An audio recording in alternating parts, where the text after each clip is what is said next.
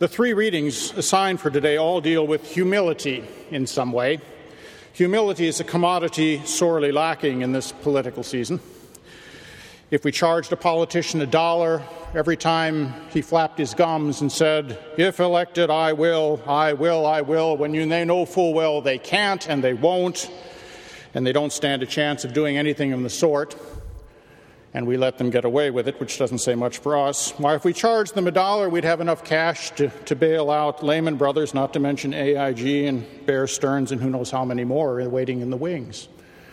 No, humility and a realistic self-image seem in short supply. But leave politics aside. That's too easy. That's shooting fish in a barrel these days. The scripture readings present far more of a challenge, and they actually deliver.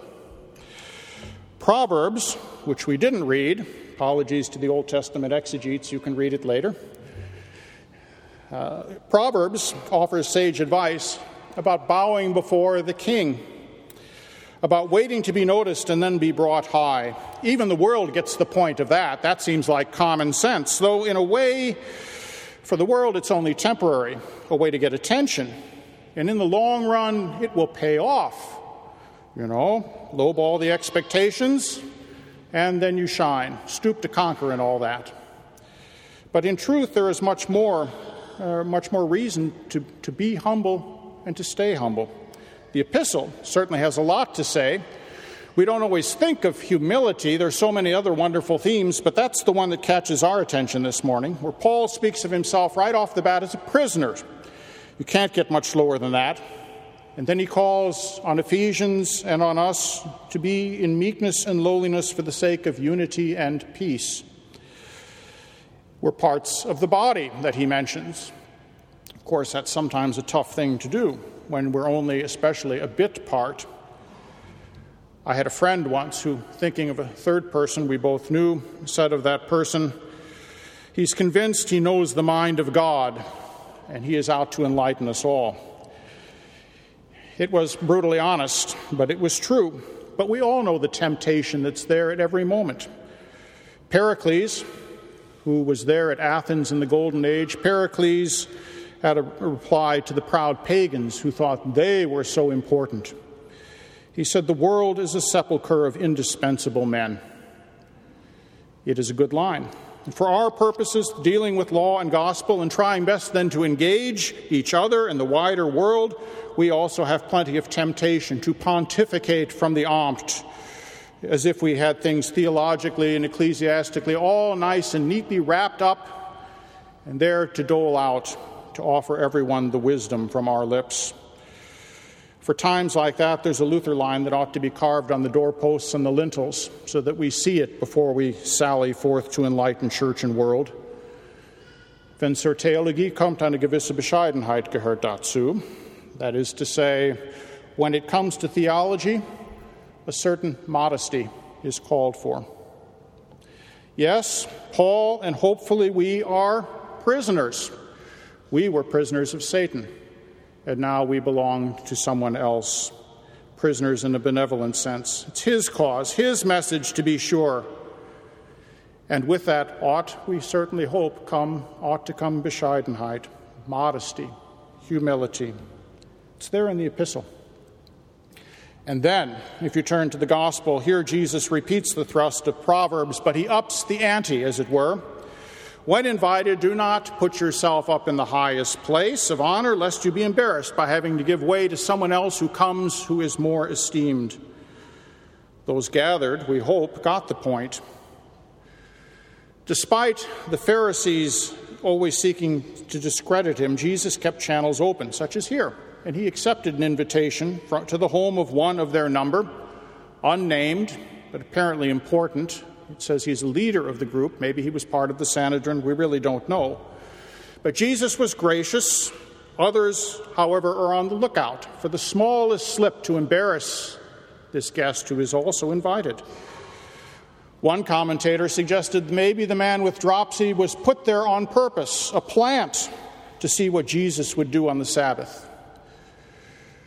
Dropsy is a colloquial way to speak of someone whose limbs are swollen and stiff from fluid retention. You've seen people like that whose ankles and arms and legs are swelled, looking like sausages ready to burst. We speak today of edema linked to congestive heart failure, where we retain fluid. It's painful at the least, even life-threatening. Jesus chose to stop and help the man, silencing first any critics, blunting any objections they might have had. We don't know if there was much of a conversation. There shouldn't have been. He says to them, look, if you rationalize pulling your property out of the ditch on a Sabbath, would you surely not help another human being? The truth is, they couldn't do anything about it, but he could, and he did. And you'd have thought then that those watching would have stood back in awe when it was time to go in and eat and to give Jesus, if not his disciples as well, first place. But it didn't happen. They revert to normal, scrambling to see and be seen at the best places. Time to drag these oxen out of the pit of their own stupidity and self-conceit. And Jesus does it with a little bit of an etiquette lesson. You'd hope they get the point. We don't know that there's a changing of places that goes on, but you don't hold out much hope. You'd hope they would see also that this is more than just something out of Emily Post, but from the way the rest of the chapter runs, probably not. Humility seems to have skipped this bunch, but it's hardly the only time. You can think, for example, of John chapter 8, when Jesus is talking about freedom and about himself, and they say, no, we want none of that. Who are you talking to us? We are children of Abraham. We have never been enslaved to anybody, even as the Romans are all around. They have every reason to be humble.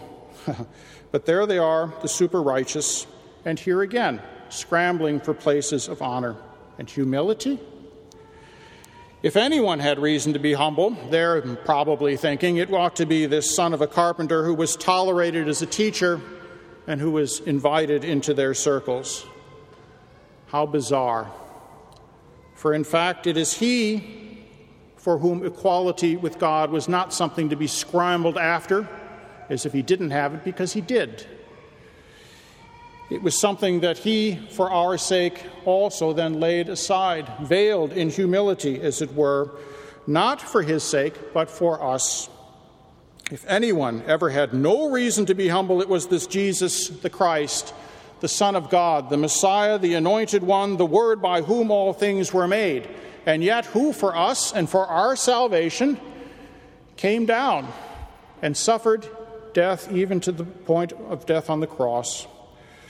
Humility to a degree that we can hardly even begin to comprehend and understand. If that isn't time for Bescheidenheit, I don't know what is.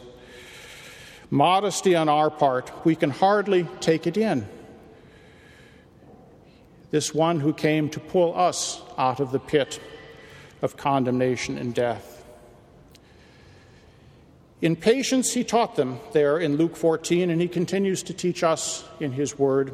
In love, he continues to reach out to us in the sacrament as we humbly, rightly on our knees are there for body and blood, for us, for the forgiveness of sins.